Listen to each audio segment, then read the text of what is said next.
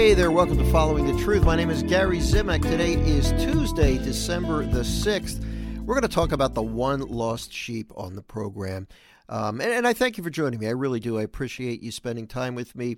If you want to find out more about my work, maybe find out about my books, sign up for my daily email reflection, you can do that by going to followingthetruth.com. You know, yesterday on the program, I touched on confession and the miracle that takes place in the confessional. And it's very understandable that most human beings are moved by the miraculous, the external, extraordinary miracles, things that we see, healings and whatnot, things that really get our attention. I mean, they can be great causes of increased faith. I mean, you see something like that, chances are it can really boost your faith and really change things.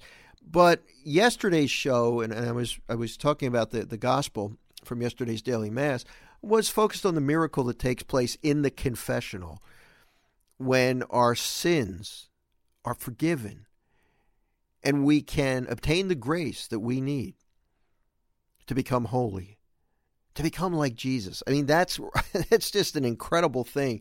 And all of that takes place whenever we receive the sacrament of confession. Today's gospel sort of keys in on the same principle, but from a different angle. What we read, this is a very short gospel, so I'm not going to have a problem getting it in today. What happens is when we stray from the Lord, from the path that He wants us to follow, and it's not always sin. It could be anxiety, it could be hopelessness, discouragement. When we stray, and maybe we're just not praying enough, we're just not trying hard enough, and we're miserable. We don't even know why we're miserable. Maybe we're mad at the Lord for whatever reason, and we're just straying from Him. He's always going to keep looking. And He's going to be the one who is constantly waiting to take us back, to forgive our sins, tying it back to yesterday's gospel, to forgive our sins, to make sure that He does everything He can so that we can live with Him forever in heaven, because that's where He wants us. Let me read the gospel. It's Matthew chapter 18, verses 12 through 14. Jesus said to His disciples, "What is your opinion? If a man has 100 sheep and one of them goes astray, will he not leave the 99 in the hills and go in search of the stray?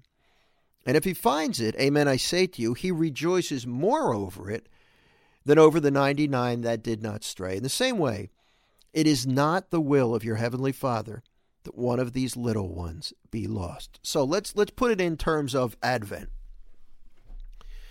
You're listening to this program. Together we're working on trying to grow closer to Jesus during the Advent season. We're trying to internally change things and things that keep us away from Him. We're trying to fix those things to make some room for Him so that on December the 25th, that's our end point, that helps keep our focus, we are prepared to welcome Jesus more fully into our heart and soul because we've prepared a place for Him by cleaning up the junk.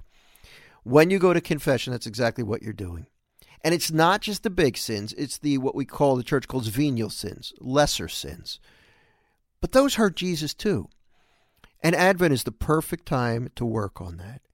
But really what I want you to know is, based on this gospel today, you could think, well, the Lord has a gazillion holy people. What does He need me? Why does He care about me? This gospel reminds us. And as someone who constantly finds himself in the position of being the lost sheep, that one lost sheep, I can tell you, anytime one of the Lord's sheep, any of us, strays, gets lost, is in trouble, He is going to seek us out, no matter what it takes. So know that He's not giving up on you, and it matters to Him. He wants you. He wants this to be your best Advent ever. Doesn't matter if everybody else has a great Advent. He wants this to be your best Advent ever. Why? Because He wants you close to Him. Have a great day. We'll talk to you next time.